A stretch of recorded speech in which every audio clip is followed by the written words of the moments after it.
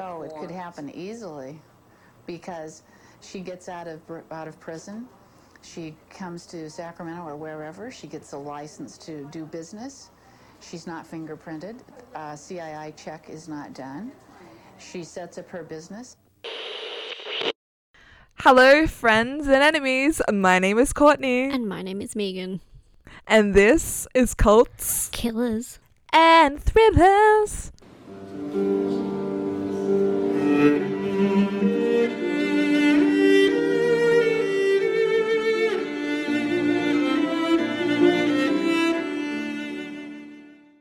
Did you like my singing last episode? I did. It was very lovely. It was very accurate to our intro. I thought so as well. Rising Callan over here. Watch out the voice. Yeah. Okay, so we are back and back and ready for the attack. Okay, so first of all, I just want to say that this is a podcast read by two friends and we may make some jokes. There may be some banter. If you don't really like banter and jokes mixed with true crime, then I'm going to kindly recommend you to exit out of this podcast right now and check out another one because there's going to be laughter here. If you find that disrespectful, then I apologize, but we won't see you again. If you don't mind, hello, how are you today? Also, I'm pretty good. On that note, though, yes? we have to say, yes, we've prefaced this. It's in literally our bios and stuff that, there will be some laughter. This is how we both cope with traumatic things, and I'm not ashamed to say that. Like, it's my coping mechanism to laugh at things, to try and get through it. Also, we will never, ever, in our lives, ever make fun of anyone that is a victim of any kind of anything. I, however, personally don't give a single crap to make fun of any of the pieces of shits that do murder innocent people. I will drag them through the mud. Good. Like Chris Watts, we're looking at you. Happy to make fun of that man because he is a piece of crap. Ted Bundy will happily make fun of him for the rest of my life because he is also a piece of crap. Exactly. Never will we ever make fun of any victims. That's so disrespectful, and for anyone to ever even think that, can leave. Like you said, exit out. Exactly. So lovingly go kindly find a podcast without the banter because there's going to be banter. We're just two friends, okay guys?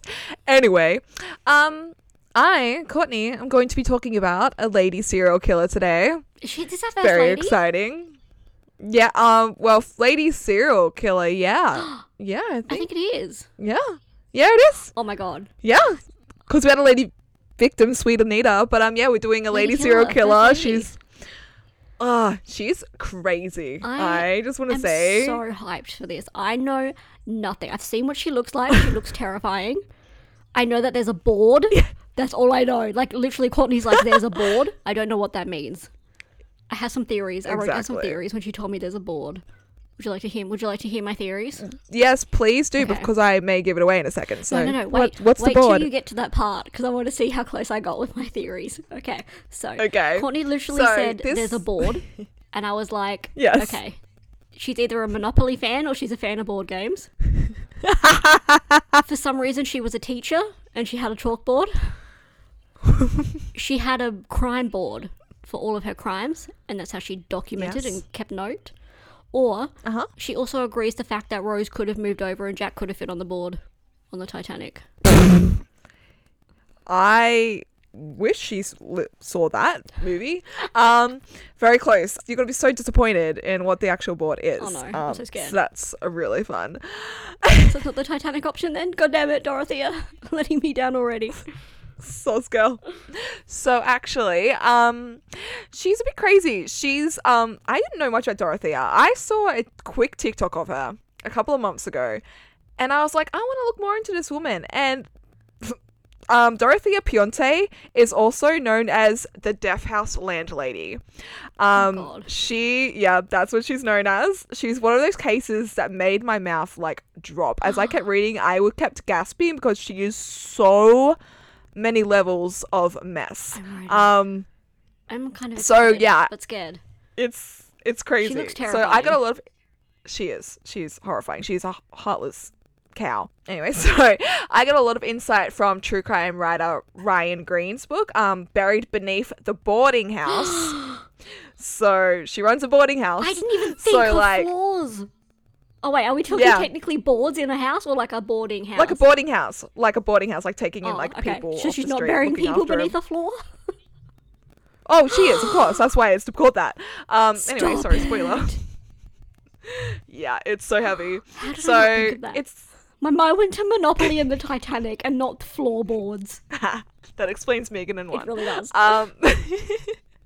So, it was so interesting. If you're really interested in knowing more about the case after listening to these parts, because there will be 2 parts because she is so much, I recommend reading it because it's so much. It's so deep. It's not a big book. It's only 150 pages, but it feels like it's freaking deep. You could finish it in a day. Since because I'm so intrigued already and I know nothing. I can't wait. She is so much. So I was just dawdling with this case because we already had 5 cases recorded and stuff, and then we're actually up to date now. So I'm like, oh crap. So let's dig in to Dorothea. I can't wait. I'm hyped. Let's go. So the year was 1929 in Redlands, California. 2 migrants, a young couple, Trudy May and Jesse James Gray, grouped up with a tide of job seekers at the time. These 2 did not have any agricultural experience, as all of the rest had. They had just assumed they could do the work of hard labor, of cramming oranges into crates and sending them off onto the trains. They couldn't do this very well, and so they were booted from the factory. Oh, goodbye. Trudy... I know, right? See you, girl. Trudy could not find any source of employment after this, and Jesse was left to pick cotton for a sharecropper. Jesse was also a drunk who had served in World War I. It was there that he became badly injured and his lungs became damaged from a gas attack, which had left him frail and weak for the remainder of his life. So it's a good thing he was an alcoholic on top of that. Right? Why are they always alcoholics? Get them lungs healthy. Always, especially back then. And so these days, he couldn't show up to work half the time, and so even less money for them to survive on. And he was their only source of income. Though even on the days he did make it into work, he would just spend it all that same night on even more drinks at the bar before returning home to his wife and family. Yeah, so love that. Then, on the 9th of January, 1929, Dorothea Helen Gray was born. She was a Capricorn.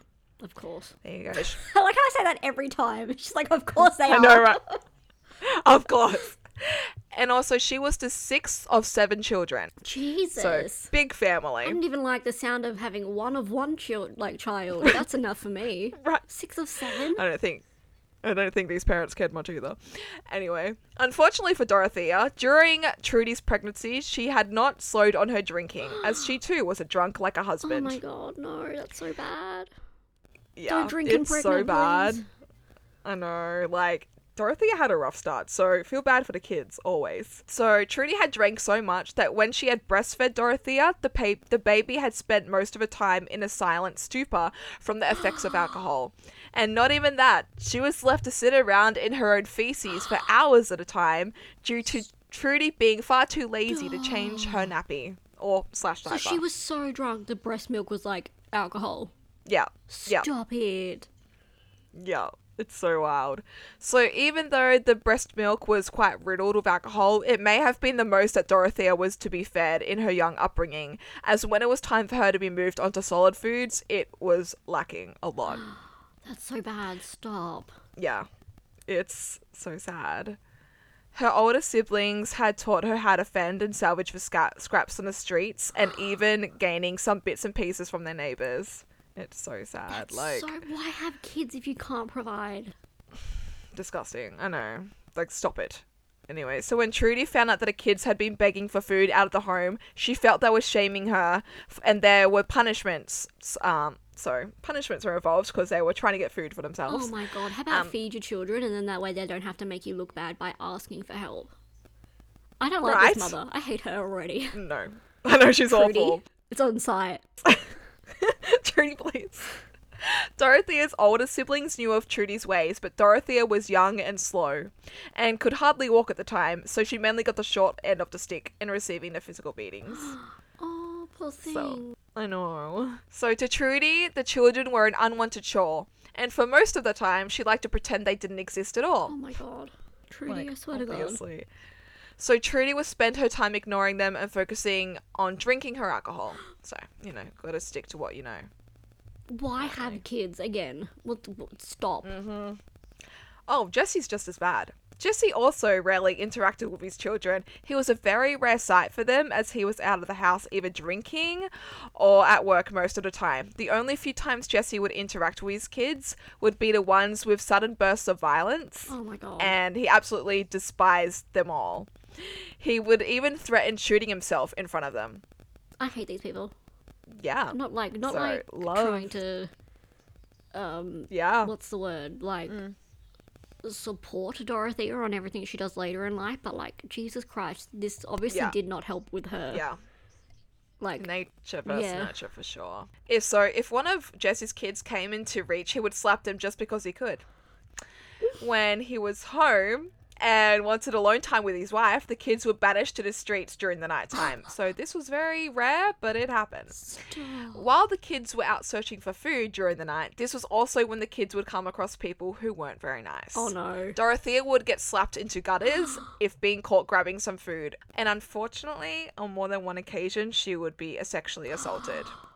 Her and her sisters had never discussed this part though. Stop it. This is... And to make things worse... Oh no. How do they get worse? Well, the kids knew all about sex from a super young age, as they had to share a single-roomed home with their incredibly horny but drunk parents. So these two should not have drunk bread even once, but they went to church on the weekends. Oh, thank God, the Lord is here to save. Oh my God.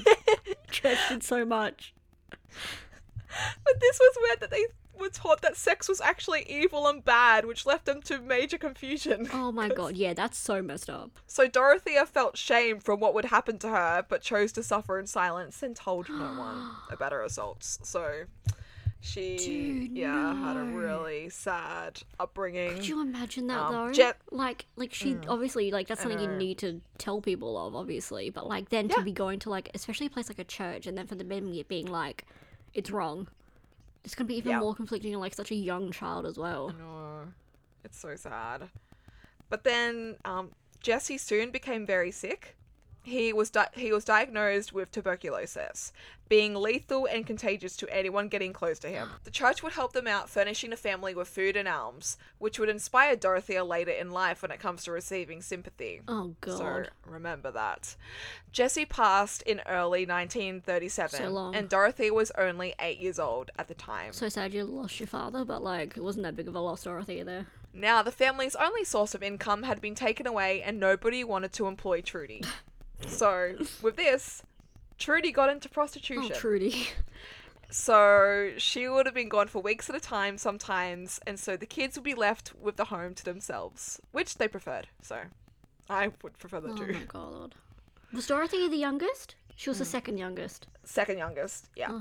A year after the loss of Jesse, though, Trudy had been riding on the back of the motorcycle of one of her clients, and they had gotten into an accident.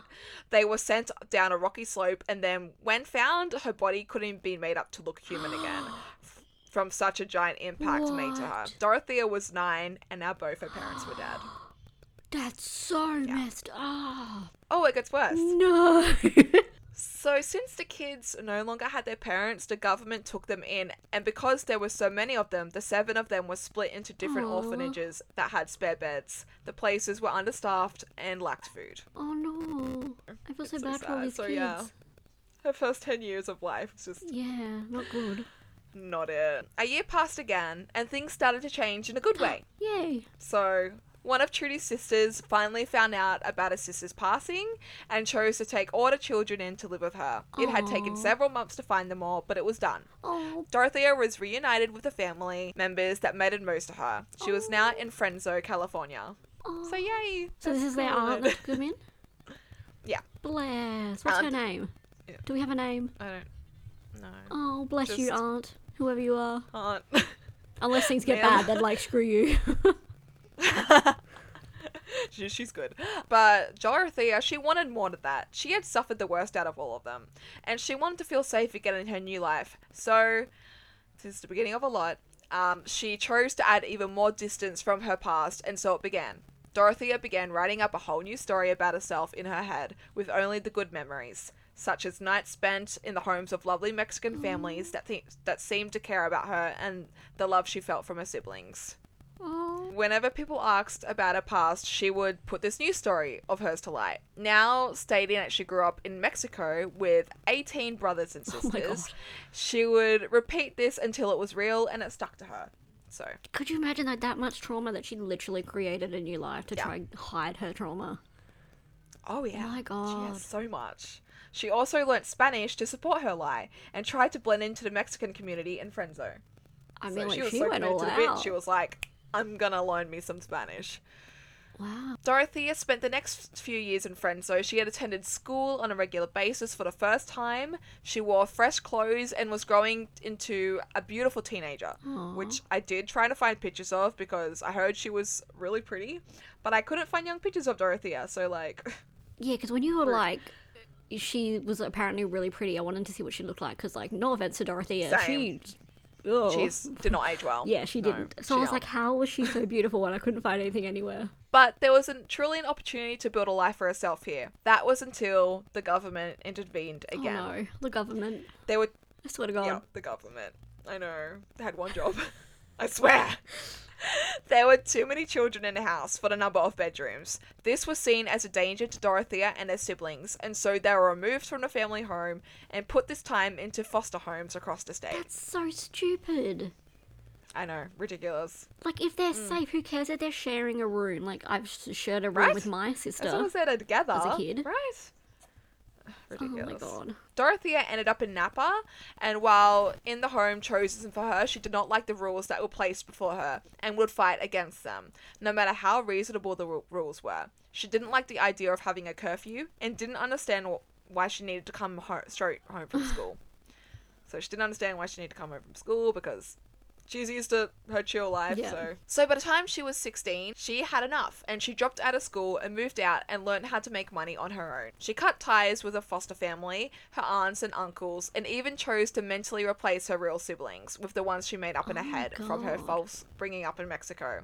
It was easier on her nerves to be 100% in control of her life story.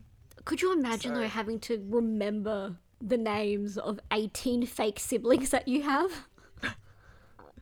There's a lot she needs to I remember. can't even remember how old I am sometimes, let alone remember the name of 18 fake siblings. She caught a bus with the little money that she saved and made it to Puget Sound in Washington. Dorothea set out to get herself established in this brand new place. She was described to have smooth skin, blue eyes, and silky pale hair. These features made her to be the picture of beauty of her time. And with this, she also had a light Mexican accent in which she also added an exotic quality to her. Oh my God. So, She's out you here know, she has faking a an lot of bits. accent too. It was here that she chose to follow in her mother's footsteps and work the streets. She was securing customers incredibly quickly. And so Dorothea was a prostitute at 16. Oh my God, no. Yeah. There's I no know, shame rough against start. sex workers either, but like underage sex no, workers, sex workers, go no. off. Sorry. Yeah, 40s. Jesus. It was the year 1945, and this was a great time to be a prostitute in the United States. So, Oh, like, okay. go off. Love that. World War II was finishing, and soldiers were returning back home from around the world, and a lot hadn't seen a real-life woman in years, so business for Dorothea was, like, booming or banging. Sorry, not so much. Sorry. I'll let you Did I have write that. Bye. So amongst the men paying to have sex with her was Fred McFall. He was a 22-year-old soldier who returned from a bloody deployment from the Pacific. Straight away, he had become infatuated with Dorothea during his visits to her. He ended up not just booking his regular slot, but booked extra time just to talk with her. Oh my God. Like, good on you, Fred. I mean, that sounds cute and all, but she's 16. I mean, my nan got married at 16, so like, Fred. I know it's weird. Swear to God. So Dorothea told him of her false story about growing up in Mexico. She also gained some sympathy from him by speaking about her past on parents. Within a few weeks, Fred proposed marriage to her. She said Weeks? yes. Weeks. Fred was like, I love Fred her. went I want to fast. marry her. Go off, Fred. And so she said yes as she saw no better options on the horizon. So she was like, Fair enough. whatever you'll do. So straight into their relationship, Dorothea already had her hands all over Fred's pocketbook. Of course She you was did. getting that money. She was certain that he would provide and that she had super expensive taste. Same. She wanted things like silk stockings, floral dresses, and hair appointments constantly. She wanted the best of everything, and Fred was so in love that he just made sure that she always got that. Oh my god, Fred. Fred, please, you sweet, sweet goose. I mean, but I guess I can understand why she'd be like that, having nothing and going through so much. Oh, yeah. Like, she's like, well, I have the money now, whether it be properly or not, whether I'm someone else's. kind of taking it a bit, I'm going to treat myself to it, so I can get that. Yeah. No, I totally get that. She's like, I've gone without so long. I'm gonna get that designer stuff. So, their wedding was an expensive, over-the-top wedding in Reno, Nevada. Fred's family lived here, so they all attended. Dorothea spun them from her story of growing up in Mexico and told them that she couldn't get in touch with her family down there and she didn't expect to see these people again. So she went wild with her tales. She's like, I'm not going to see What them. a shame Whatever. the I'm going to 18 tell them made-up whatever. siblings couldn't attend the wedding. How sad. No. Or Fred's family. She's like, I'm not going to see Fred's fam again. Oh my Oh, God. well. I'm going to tell him a lie. She went so far as to claim that Fred had rescued her from the Bataan Death March during the war in the Philippines, not thinking of the fact that she would have been 13 at the time. Well, okay, did Fred just go along with that? Fred's like, yeah, that's where I found her. She was 13. What? Love that. So his family just thought these wild stories were due to nerves and champagne. Oh my god, yeah, they're like, she's drunk. Yeah, they're like, okay, yeah, she's drinking too much. She's excited. So now as a husband, Fred secured work for himself in Gardnerville, and their honeymoon period was wonderful for the both of them. Dorothea had found someone who truly cared about her, or the story that she told about herself at least. So she showed her appreciation the only way she knew how, with sex. I thought that's where I was going. So, after a while, Fred became almost overwhelmed by the amount of attention Dorothea would give him in that area, God. and she had a need to satisfy her nymphomania. So, Oh my god, Fred's like, she, please, I just he's give like, me a banana enough. and some water, please. I can't keep going. please give her something else. This topic wasn't really discussed much in the 40s, but if it was, it would seem odd that Fred had a complaint of too much of it. Oh my But god. thankfully, he's like, Well, no, because when you think about it, I guess, like, people are like, hell yeah, like, go get it. And Fred's like, please, Yeah. stop. he's like, I'm done. But thankfully, when settling into their new home, Dorothea began giving some of her energy to the kitchen instead. She would cook him incredible Mexican meals, and she cooked the meals well. Aw. The rest of the house, when it came to cleanliness, though, was majorly flawed. She never had been taught how to actually clean up, so Fred, having been in the army and knowing how to have a well-organized space, took upon himself to do the cleaning. So he often complained, so Dorothea read this as just wanting more sex. Oh my god. So she redoubled her efforts in the bedroom.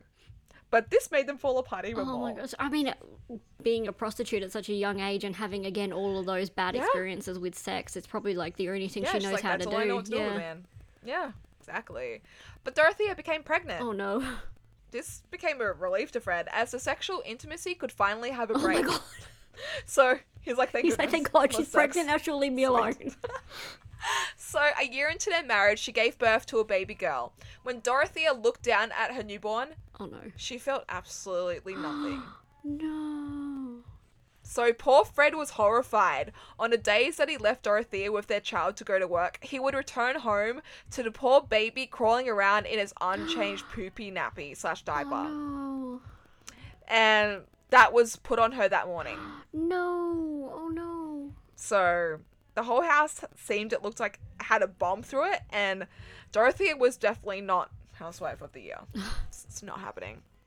So the child was just 3 months old, and Dorothea dumped her to live with her mother-in-law. This event caused even more distance in the marriage between her and Fred.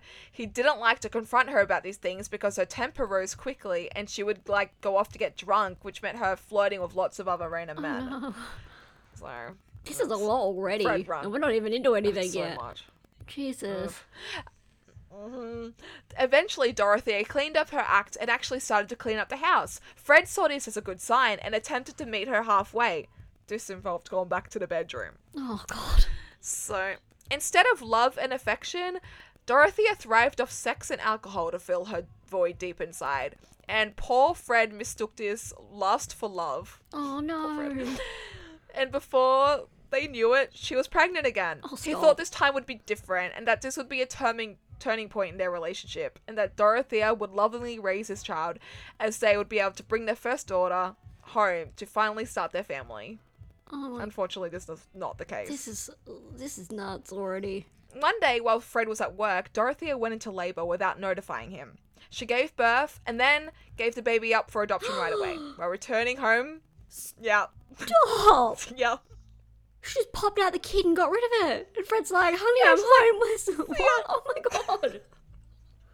She's a savage. So she put it up for adoption right away. So while returning home, telling Fred that she lost a baby via a miscarriage, just to get sympathy from him. I cannot. So, she was sick of him and their life together. So when he confronted her more about it, she just told him that she gave it away.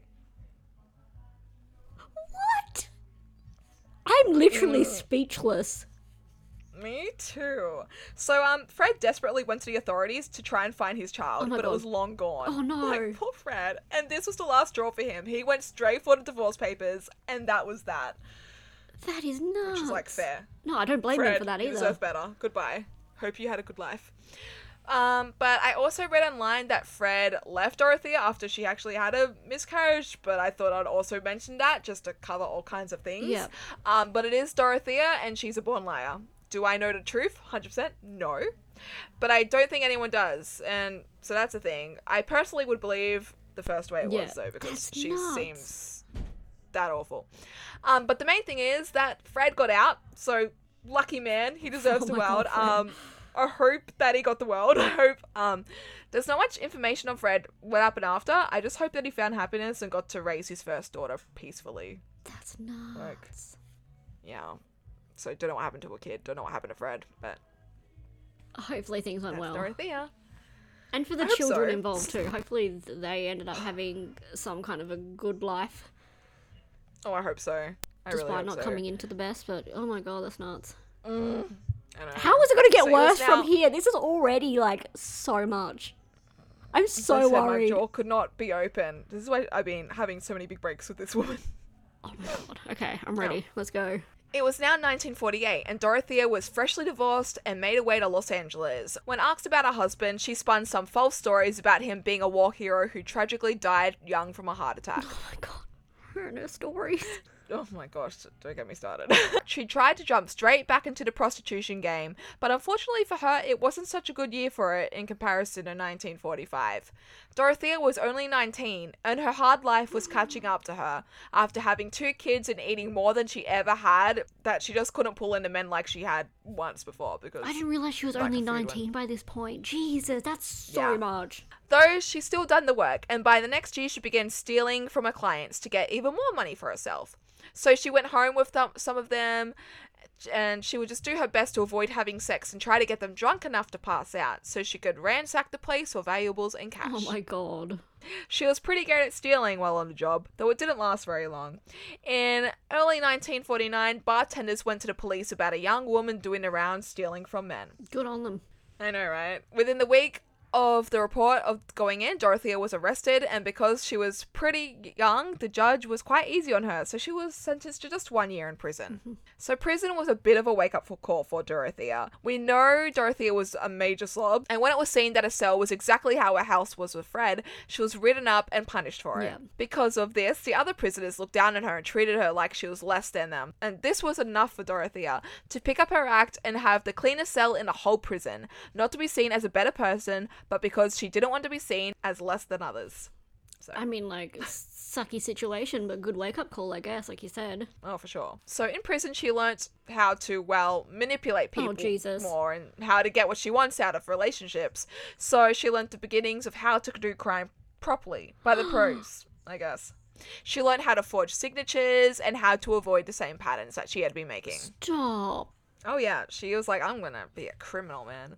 You're meant to come out of prison and, like, be like, Rehabilitated? no, yes, exactly. And she comes out of prison being like, now I'm a criminal. Oh yeah. Oh my god. She was like, This is my time. Then a time came for Dorothea to be released back into the world. She learned not to make those same mistakes that she did before. She returned to the streets and gotten tips from some of LA's most successful prostitutes, learning where to pick up, what hotels to use, the good stuff. She left the Riverside County and went to the city center of LA, which was in direct violation of her parole. But she went to work and she made more than enough. The police turned a blind eye on the prostitutes as a bunch of them actually used their services. So the police were like, I do not see it because I use you. Jesus. So that was a thing. She was making an absolute bank, but this was not enough for her, as she immediately spent all her money on the finest of things, such as the best liquors, silk stockings, dresses, hats, and ate at restaurants every day. Girls, she was like living that high life. This successful year in prostitution came to a halt though, as suddenly Dorothea found herself to be pregnant again, this time from a random client. Oh no, Dorothea, please. So... I know. She had no access to a safe abortion, so she had given birth in 1950 in a San Francisco hospital. When asked who the father of the baby was, when Dorothea handed a newborn girl over to an adoption agency, she said, just a man. Just a man. The man that paid that extra $1 to do the deed without a condom, she didn't care to remember his name. That was Dorothea. She got that extra $1, so that was what was important. Dude, an extra $1 was not worth all of that. I know. Stop it right now. Dorothea, please. She's already on my last nerve. Well, Look, you gave me. You're like, just wait. Dorothea was now in San Francisco, and she did not want to end up in the same situation of getting pregnant on the job now, so she chose to search for some economical stability, meaning it was time to find a new husband. Oh my god, I thought you were going to say like birth control, but you're like trying to find a new husband. Obviously. So it was a bit harder this time round, as she had now been through 3 childbirths and had been in prison and had the habit of overeating these days, so her figure wasn't as small as when she was younger. Oh my god. It took almost 2 years to find a second husband, and his name was Axel Johansson. Axel was a merchant seaman. We are 5.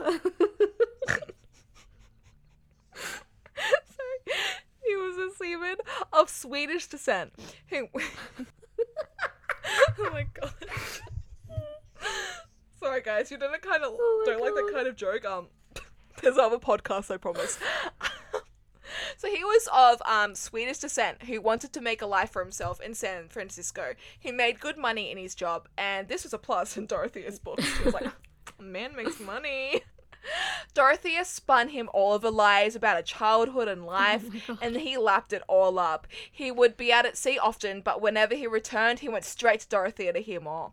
She told him of her brave soldier husband Fred, who had been struck down in his prime and made up a new life for herself, and how she became a rocket in New York City. Stop. But not only... Oh my god. Right. But not only this, she also had an award-winning seafood restaurant in San Francisco. She told Axel she commuted between New York and San Francisco to do both. Yes. I cannot with her. At least make them like a plausible lie.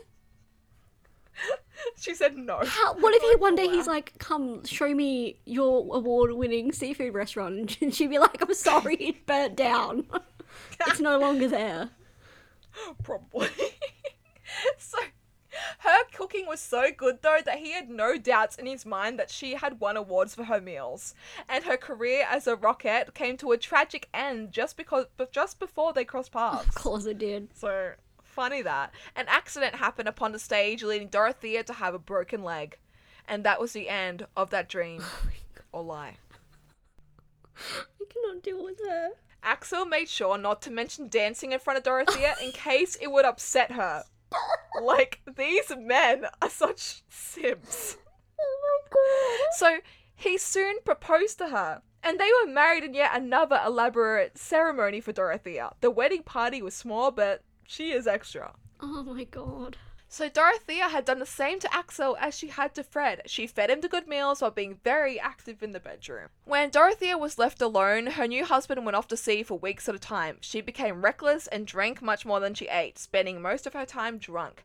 The state of her home became a disaster, and she never got around to cleaning it before her husband's return. Axel came home to a pigsty of a house and a passed-out wife in their bed. Oh my god. And now I'd like to give a trigger warning, as we are going to enter into domestic abuse territory. No. Yes, domestic abuse is happening now. So, because of this, Dorothea was beaten for having the house in such a way and not welcoming him properly. It was a way to teach her a lesson. A lot of men did that back then for similar reasons. Wives weren't equal to their husbands. That was the way of the 50s. Vintage style, not vintage values, because what the beep was going on, guys. So the beating had worked, and she immediately it had worked. Oh, it's cured. Like, oh my gosh, it's not. That's how they were. But yeah, she immediately cleaned up her act, and she had a meal on the table for him, and she would spin more and more of his stories. She even claimed that the actress Rita Hayworth to be her best friend, as she spoke of their time in New York together. She was besties with Rita Hayworth. I'm so speechless with all of this. This is so much to take in. That's how I feel. That is ridiculous. Also, love how he won't mention dancing around her in case it triggers some past made-up trauma. Right. But he'll beat her up. Right? But the more Axel was spending time with her, the more he was becoming sick of her. Rude. No offense, but like... So he delayed his returning back home when at sea, as he wanted to stay away and feared what his house would look like when he returned. So Dorothy would do what she does best and return to the bars and chatted up men, eventually taking many men home to sleep with her in her and Axel's bed when he was away. I cannot deal with her. Oh, me neither. I don't know anymore. The neighbours got back to Axel, telling him of the odd behaviour of the cars coming and going through the nights, and so the beatings became more intense and more regular. Dorothea never blamed him for doing this, as she knew that she was the case of betraying his trust. It's so wild back then. Like, oh my gosh, guys, are you okay? That's ridiculous. I know, right? Dorothea had actually collected quite the amount of prescription drugs. She claimed to her neighbours that she was a holistic doctor, and so the neighbourhood would come to her if they were feeling ill, and she would prescribe them with the drugs. Oh my gosh. She became quite obsessed with this. This made Axel quite nervous because she never mentioned it in her stories that she had been to medical school. I just love how much he believes her. And he felt that she could eventually kill someone by doing this. Same, Axel. Jesus. She's like, wow. Why doesn't, like, instead of, like, could you imagine, though, instead of making up these stories of things she's done, if she actually went and pursued right? them, she would be so much more, like... How much better would her life have been? Ugh. Go to medical school. Don't lie about it. Like, right? Come on. So, when he confronted about her for this whole endeavour, she started spinning off some story about receiving medical training in Mexico. This was the last straw for Axel. He felt that he didn't know her at all and that this was just a big lie. Maybe because it was. You think? So in 1961, Axel had Dorothea committed. Oh my god. He's like, no more Go to lies. hospital. Jesus. So, Dorothea didn't have the best time in the San Francisco Marine Hospital. There was no separation between the mentally unwell and the injured people, so the place was ridiculed with random diseases. Oh, God. Yuck. The workers found her to be a very confusing patient with her stories that constantly changed. Like, poor things. Yeah, you think? I hope they got a raise. Mental health was still being worked out during the time, but back then Dorothea was diagnosed with undifferentiated schizophrenia, believing that she couldn't tell the difference between her realistic hallucinations and real events. And this was the reason she had no emotional attachment to those around her. Wow. Wild. So she was ordered to give up alcohol, then was given back to her husband. Oh, that's all they did? Yeah. They're like, no more alcohol for you. They're like, here's your diagnosis. Don't drink. Yeah. Goodbye. Pretty much. Okay. I'm just speechless. I don't know what to say. That's how I feel. Yeah. That is insane. So Axel didn't really have an idea of how to speak to her anymore, and they became more distant to each other. He was scared to leave her for work, not knowing what she would do, scared the neighborhood would find out that she'd been in the hospital. Sorry, I was kind of just reminds you, side note, of Gossip Girl when Lily just wanted anyone to know that Eric was in hospital and that he was at Miami. Go to Marlins.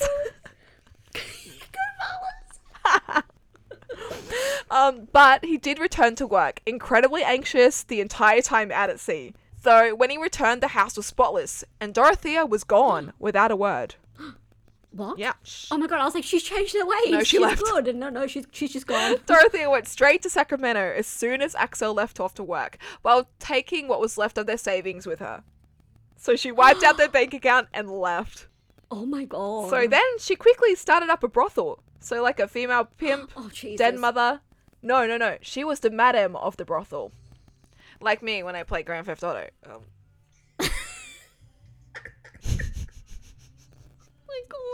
So women who Dorothea didn't take up in this endeavor ended up getting incredibly jealous and reported the brothel to the police almost as quickly as it began. So it ended pretty quickly. The brothel was situated in a nicer neighborhood than the usual, and a detective went in undercover, and Dorothea explained the pricing of the girls, and she had ready to go. When he didn't seem interested, Dorothea offered herself to give him fellatio, to perform fellatio on him, and she was arrested on the spot with the rest of the girls. Yeah. Oh my god. Yeah. Things just go from like 0 to 100 real quick with this woman. She's just a roller coaster. She's like, she lived a This life. is so much. So she tried telling... Whether it was real or not, she lived it. Right. She lived everything. So she tried telling the police that she had just been visiting a friend and it had nothing to do with the prostitution. Like, ma'am, you just were asked if you could give him... Anyway, but surprise, surprise, this story did not work out in court and she was sentenced to jail for 90 days for prostitution. So being back in jail was actually quite comforting to Dorothea. Oh no. When she was in jail, she made up a whole new game plan in her head, mentally writing up a new story for herself. You know, it never stops. There was some kind of issue though. She couldn't leave the jail without a fixed address. So she was surprised that Axel didn't drop everything and come to her rescue. Like... Oh my god. Like, excuse me? Because he owes her something, apparently. Apparently, you just took all his money and had heaps of affairs and... anyway, so Axel didn't answer the calls at all. On his end, he was organising a divorce from her. They'd done over 10 years of marriage and he was incredibly done with her. Like, good effort, 10 years. Oh my Far god. out, dude. So since she had nowhere to go after the 90 days, she was arrested for another 90 days on this for vagrancy. So, for being without a home. Could be arrested for not having a house. I was like, what? Okay. Yeah. I didn't know that was a thing. Yeah, not having a fixed address. They're like, you just don't have anything? Okay, well, try finding a place when you're in jail. That's odd.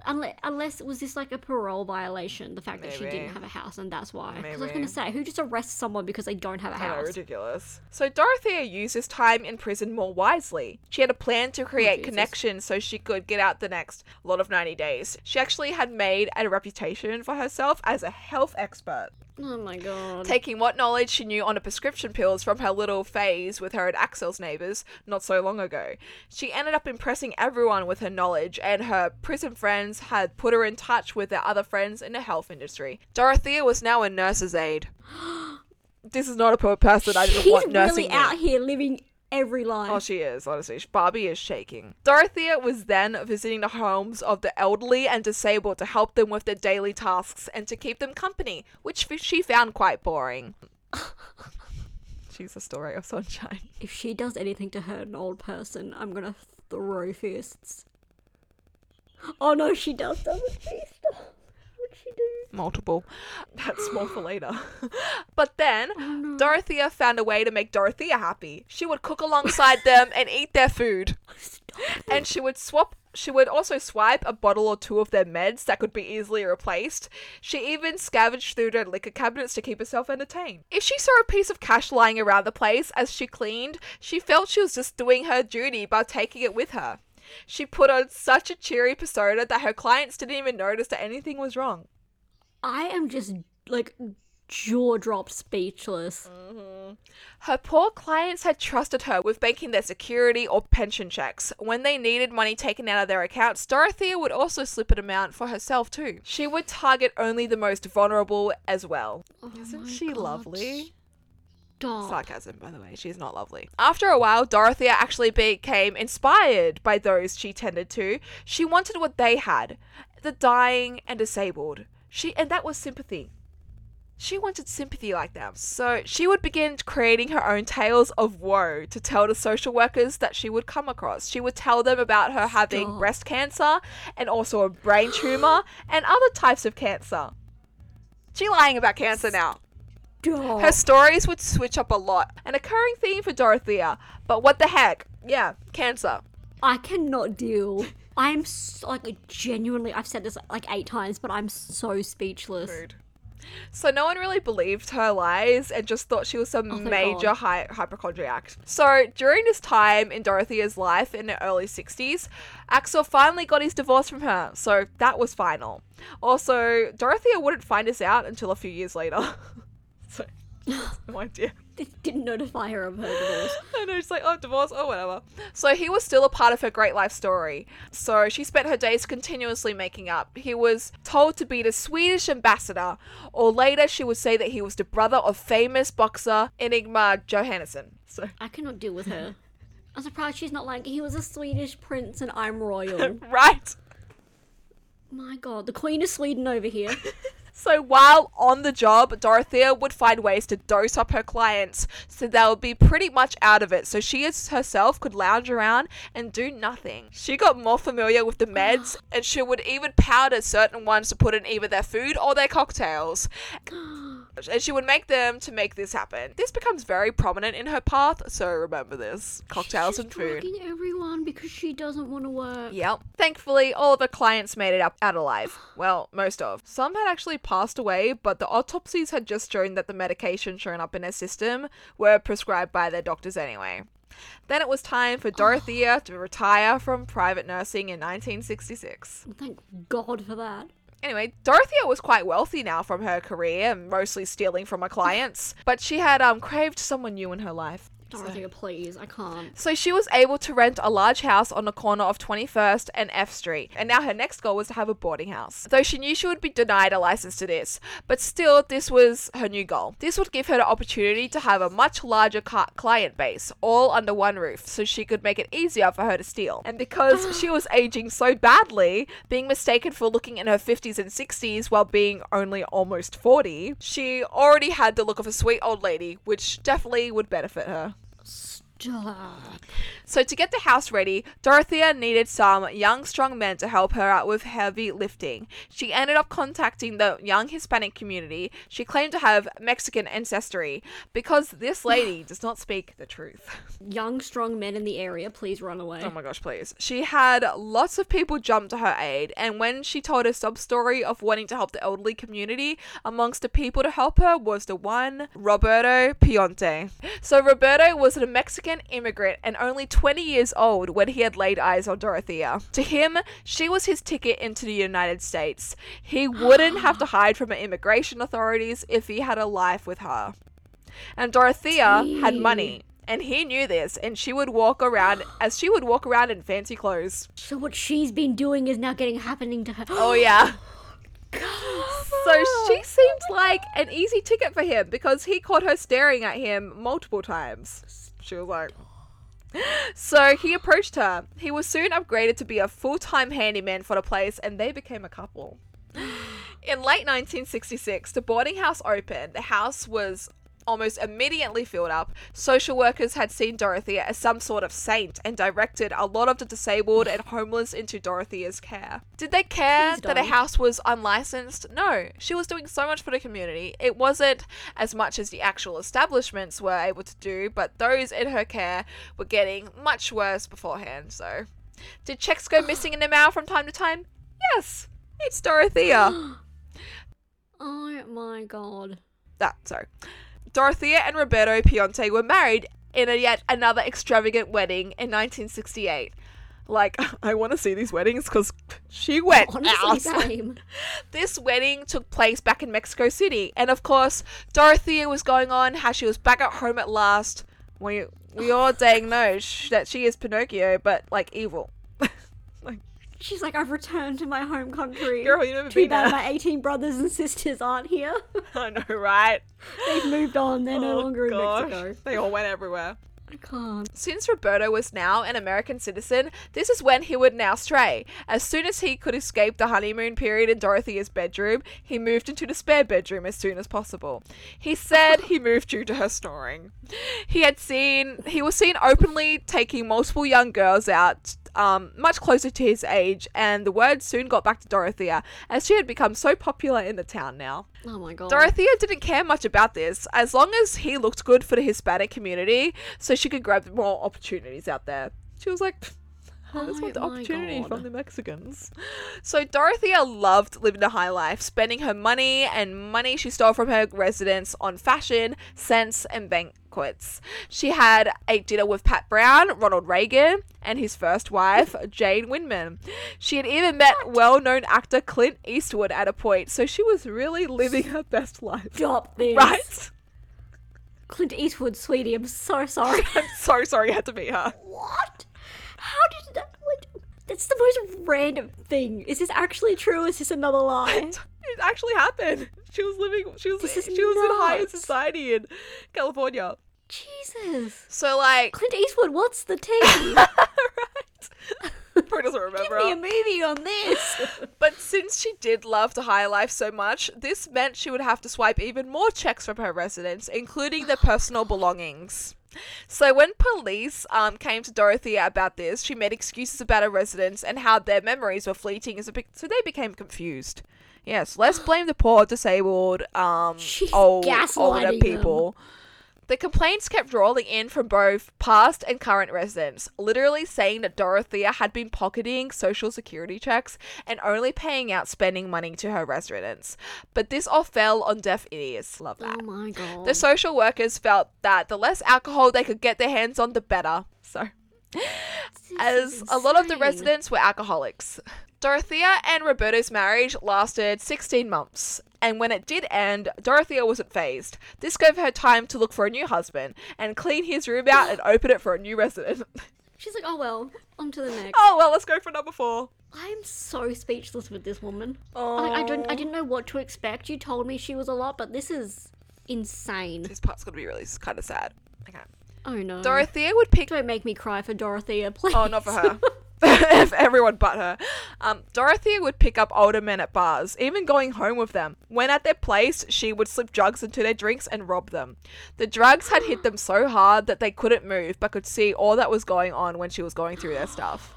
Stop. I know, she's So they're just like laying there like catatonic, but can like see everything and can't do anything. She's like nasty. She's like vile.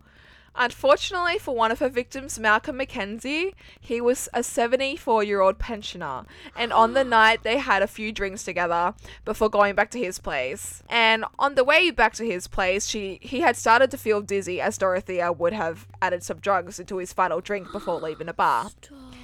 He put the cause of his dizziness to the long day he just had, and she dumped him onto his couch and began to salvage through his stuff. Poor Malcolm was unable to move as she stole his rare penny collection, checkbook, and all the cash hidden in his house. She then even went up to him, knelt down, and attempted to take his diamond ring off his finger. She took several attempts attempting to yank off his swollen finger while popping his finger in and out of place. So when this wasn't working, she went to the kitchen and grabbed some lard for lubrication. No. Unfortunately, this worked, and she drew his eyes shut, knowing that he wouldn't be able to do a thing until the next afternoon. And she was off. She continued this pattern for years, and it was... Oh my god, I'm crying for Malcolm. Oh my god. Are you okay? What the actual hell? I know. That is so messed up. She makes me sick. When I was like writing this up, I was like so in shock. Oh my god. Okay. Cry break. So I don't have any tissues on me. I used them all on Anita. Sorry. Oh, Jesus. So yeah, Dorothea continued this pattern for many years, and it was 1976 when she met husband number 4. His name was Pedro Montalvo. He was an alcoholic that Dorothea met in a bar. Originally, he was just going to be one of her victims, but she was taken in by his charm, and she couldn't find herself drugging his drink. But the next day, he had moved into her little apartment above the boarding house. So like, he moved in like straight away. I cannot. Megan is so shocked right now. I am... what the fuck is happening? Like, you were like, oh, prepare, Dorothea's a lot. And I'm like, I can't wait. It's super hyped to hear about this. This is fucking How do you nuts. think I'm going? My brain is such a mess. So they were married in a small ceremony and they had a short and sweet small honeymoon one. period, right? But like her second husband, Dorothea came to find that Pedro had quite the temper, especially when drunk. But unlike Axel, he just beat her for no good reason. Not that there's any good reason for abuse. Yeah, I was going to say, Just no, there's no saying. good reason, yeah. But yeah, he would just... Not even Dorothea deserves that. Just a figure of speech, I don't actually mean, because that's shit. Anyway, the beatings led Dorothea to move out of her own apartment into the boarding house, and she spent her time with the residents where they showed her adoration which she enjoyed. 2 months... Oh my god. Right? So, she even escaped. She was like, oh no. So, 2 months into their marriage, after their marriage began, it ended. Pedro left across state lines and was never seen again. 4 marriages down, and Dorothea was now done with marriage and the idea of partnership. From this point, she intended to live her life alone and well. That's My god. no more husbands for Dorothea. Dorothea had... That's why I'm like, I'm still going through the husbands. So Dorothea had done a bunch for the Mexican community. She had made contributions to the arts and education programs so that the community could advance in these areas. And now she wanted to become something of a social worker for the women in the community. With her knowledge in medication and herbalism, she was able to assist the ladies in getting birth control. And as the men in their lives strongly forbade it. Dorothea would also give them advice and help them out with their divorce proceedings. They called her La Doctora, and to some she was seen as a mother figure. So she done good stuff for that. Yeah, she did show good things, which is nice. Dorothea used her new dislike towards men to fuel her continuous stealing from them as she's continued... Megan, please. Sorry, As she used her new dislike towards men. Her new dislike, yeah, it fueled her to continue stealing as she continued to patrol the bars. She decided to switch things up though. Instead of the straight up method of stealing, she would gather information about the men, seeing who were receiving pensions and benefits from the state. So doing this, she would make a false charge of address claims, so when all their future checks were sent to her own address on F Street, like, she literally got the information so their checks would be sent to her. This woman... So instead of stealing the one check, she's like, you know what, I'll take them all. I know, she's like... And just like... This... So she already had so many checks like this due to her residence and them constantly changing, so no one ever batted an eye over it. Oh my god. Just mail fraud on top of everything else. Dorothea had been making so much money from her clients and the money she was taking in the acts of treasury fraud that she was getting to the point of still having money left over to spend at the end of each month. Yet she wanted more. So she started looking into other sources of income. She had now seen how the rich made their money and wanted in. And this is when she came into contact with Ruth Monroe. Dorothea tracked down an up-and-coming catering company. And this company was ran by Ruth Monroe. A lot of the investments and a great deal of support that Ruth had received were from her husband. But unfortunately, by the time that Dorothea had crossed her path, he had taken ill. He's like a bigger supporter. So to Ruth, when Dorothea came along to help out the company and get it back on track, she seemed like an angel from above. Oh my god. Oh, honey. Not before long, her and Ruth opened up a food service business together, providing affordable meals to Sacramento's population and being able to pull in some money to make a wage. After a while, Dorothea became bored of this and she, as she does, so she went back to work at the boarding house. Ruth didn't mind this at all because she can now afford employees to help out. Like, she has the right idea for some of these things, but just doing it for the complete wrong reasons. She has no good on her heart. Like, opening a boarding house to help people, like, you know, making, like, food banks and stuff to help it. Like, it's such the right idea, but it's just not for the right reasons. No. She's like, I just want the money. Yeah. So the two became friends. Well, in Ruth's eyes, at least. Dorothea... Oh, no, Ruth. I know. I know Ruth, yeah. Poor Ruth. Oh, you'll be saying that. Oh, God. Dorothea found it kind of uncomfortable that she had enjoyed other humans' company without trying to get anything from them. Like other friendships. Dorothy is having a feeling. She's like, oh no, I don't like this. So by the spring of 1982, the year after her partnership with Ruth was founded, police had actually contacted Dorothea, giving her a warning in regards to the evidence being formed against her about redirected government checks. There wasn't any evidence tying her to the earlier druggings and robberies yet, but the men she had recently defrauded had been going to the police about this, so the connections were being made. So finally the police were giving the thieving claims made by her past and present residents the actual time of day. Finally. Oh my god, finally. So Dorothea was left to manufacture a way to escape these truthful claims and jail. Oh, Jesus. While this was going on, poor Ruth's life hit a wall. Her husband's health had gotten worse, and he was put into hospital for full-time palliative care.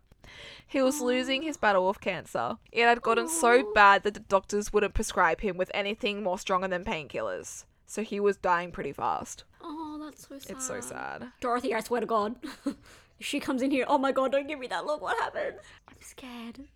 The cost of him being in hospital became a lot more than Ruth could handle, and she was forced to sell their family home for a fraction of its worth. She had nowhere to stay now, her children had lived away, and so moving in with them meant leaving her husband, and she couldn't do this. So Dorothea herself offered her a room in her apartment above the boarding house. Ruth was so surprised by the offer, but she accepted nevertheless. Oh, Ruth, you sweet I thing. know. Dorothea treated her like absolute royalty when she moved in, but then suddenly Ruth herself became sick. She became sluggish, unable to move or do anything, and Dorothea began to make her cocktails to take the edge off. Dorothy, I swear to fucking God. Unfortunately, Ruth drinking these cocktails just made her worse, because how else was Dorothea going to sneak the drugs in to eventually kill her? Sorry. Oh my God. Spoiler. I know. Ruth's son William came to her aid as soon as he found out that she was sick. When he showed up, he was surprised to see her giggling away with a cocktail in hand alongside Dorothea. He became suspicious of Dorothea. He hadn't heard of her until a couple of weeks prior, and now his mother was so close with her. It didn't seem right with him. Same. I know, right? So whenever he tried to speak to his mother seriously about the scenario, Dorothea made sure she was close by to listen in and add into the conversation. He felt as though Dorothea's stare was blank, as though she was dead behind the pale blue eyes, and this didn't make him feel so confident. Oh my God. When it was time for William to leave, he was incredibly confused and disturbed, but had to return back to his home. He knew in his gut something was up, and he just couldn't prove anything. And so by the end of April 1982, Ruth had passed away. Oh, Ruth. Dorothea was seen as a suspect of this straight away, but she put on the act of looking absolutely distraught by the fact of losing a friend. I hate her. So Dorothea gave them a story of how this occurred. Ruth's husband is in hospital dying. Ruth became depressed and took her life. That was that. Yeah. Fuck right off. No. I know. So the coroner noticed a massive overdose of Ruth's medication in her system mixed over the counter drugs. Suicide just seemed like the most obvious explanation. Stop it. Oh my God. Oh yeah. And then Dorothea went on with her life as normal. She had just killed someone, but to her it was like nothing happened. It's Dorothea. So I cannot deal with this. I know. She's so much. She continued forging checks and processed the paperwork to shut down her and Ruth's food service business in the Round Corner Tavern. When she told the tragic tale of Ruth's death, she spun a suicide story in order to gain sympathy. She told the story so many times that she began to believe it was the truth. Yeah, because she's the one that deserves the sympathy. Right? I hate her. Like, I'm getting so mad. Ruth's son William was not satisfied when the case of his mother's death became closed on account of suicide. He knew Dorothea did it. He found out what going through her banking when she moved into the boarding house. Transferred had started going from her savings into her and Dorothea's business account. Dorothea even took all the money from the sale of Ruth's home originally for her husband's hospital bills, also all onto the business joint account. She is... Heartless, I know. A real piece of work. William was the executor of his mother's estate. He saw the money in the joint account going nowhere, but if he witnessed movement, he was going straight into the police to report the theft. Unfortunately, William underestimated the woman. What does that mean? What happened? That's the end of part 1. So I'm gonna stop here. I need to know. So, yep, it's a lot. It's so much, and that's only the first half. Don't end us on a cliffhanger. I'm sorry. But, I'm so invested. I'm so scared. yeah, I'm gonna give us a bit of a break with Dorothea now. But that's the origins of Dorothea Puente, and she just gets worse. How can she get worse? She's a whole case. Megan's very cannot gobsmacked. deal. That's how my face when I was reading about her. I'm literally just sitting here with my mouth open, like I cannot deal with any of this. She's so done, but still a bit to go, so get excited for that. I need to know. Oh my god. To be continued next week, guys. I'm so invested. I need to know, but at the same time, like I'm so done. Same. So yeah, I apologize. Me just whip it at two-parters. I had to go for freaking people with issues. Well, they all have issues, but you know, these people. So much going on in their lives.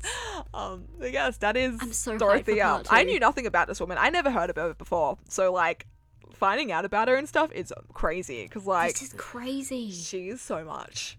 Because yeah, you told me, you're like, it's a lot, but I don't know what I was expecting, and it, like I can tell you it wasn't this. Yeah, it's a lot. But Oh my yeah, god, okay. you're welcome. I hope you guys enjoyed it. I can't wait. Oh my god, tune in for part 2 because I am ready. Oh my gosh. I need to know what happened. I need the tea on William. I swear to god, if anything happens to William, I swear to god. Oh my gosh, I know, right? I'm so scared. I know. I'm so scared. I'm so worried. It's so fine. Anyway, but yes, that's thank you so much, guys, for listening. 1. Thank you. Make sure to follow us if you would like on social media. We're on Instagram. Yeah. At Cult Killers Thrillers. And we're on Twitter. At Cult Kill Thrill. We're on TikTok. At Cult Killers Thrillers. And finally, we are also on YouTube. At Cults, Killers and Thrillers Podcast. So yeah, thank you guys for listening. She's Dorothy is a lot. Thank you for bearing with us in our little banters and stuff. But sometimes we need that kind of stuff when things are so heavy. Yeah. That was a ride, and we're not even finished yet. No. I feel like we've just got to the top of the roller coaster. Yeah. And now I'm stuck there. Yeah. Waiting for it to go down. So I'm assuming everything's just going to go down in part 2 as well. So Yep. oh god, Get excited. okay. It's a I'm ride. going to be thrust down the roller coaster. Jesus. Okay. Oh my gosh. Yes. Tune in next week, guys. Yes, because tune in. I'm scared. I'm so worried. Yeah, Dorothy is a lot. If you want to hear the more end of this, then get excited because it's going to be so much. I can't But wait. thanks, guys, for listening. We'll Thanks for listening. see you next week for more Dorothea. Can't wait. Bye. Bye.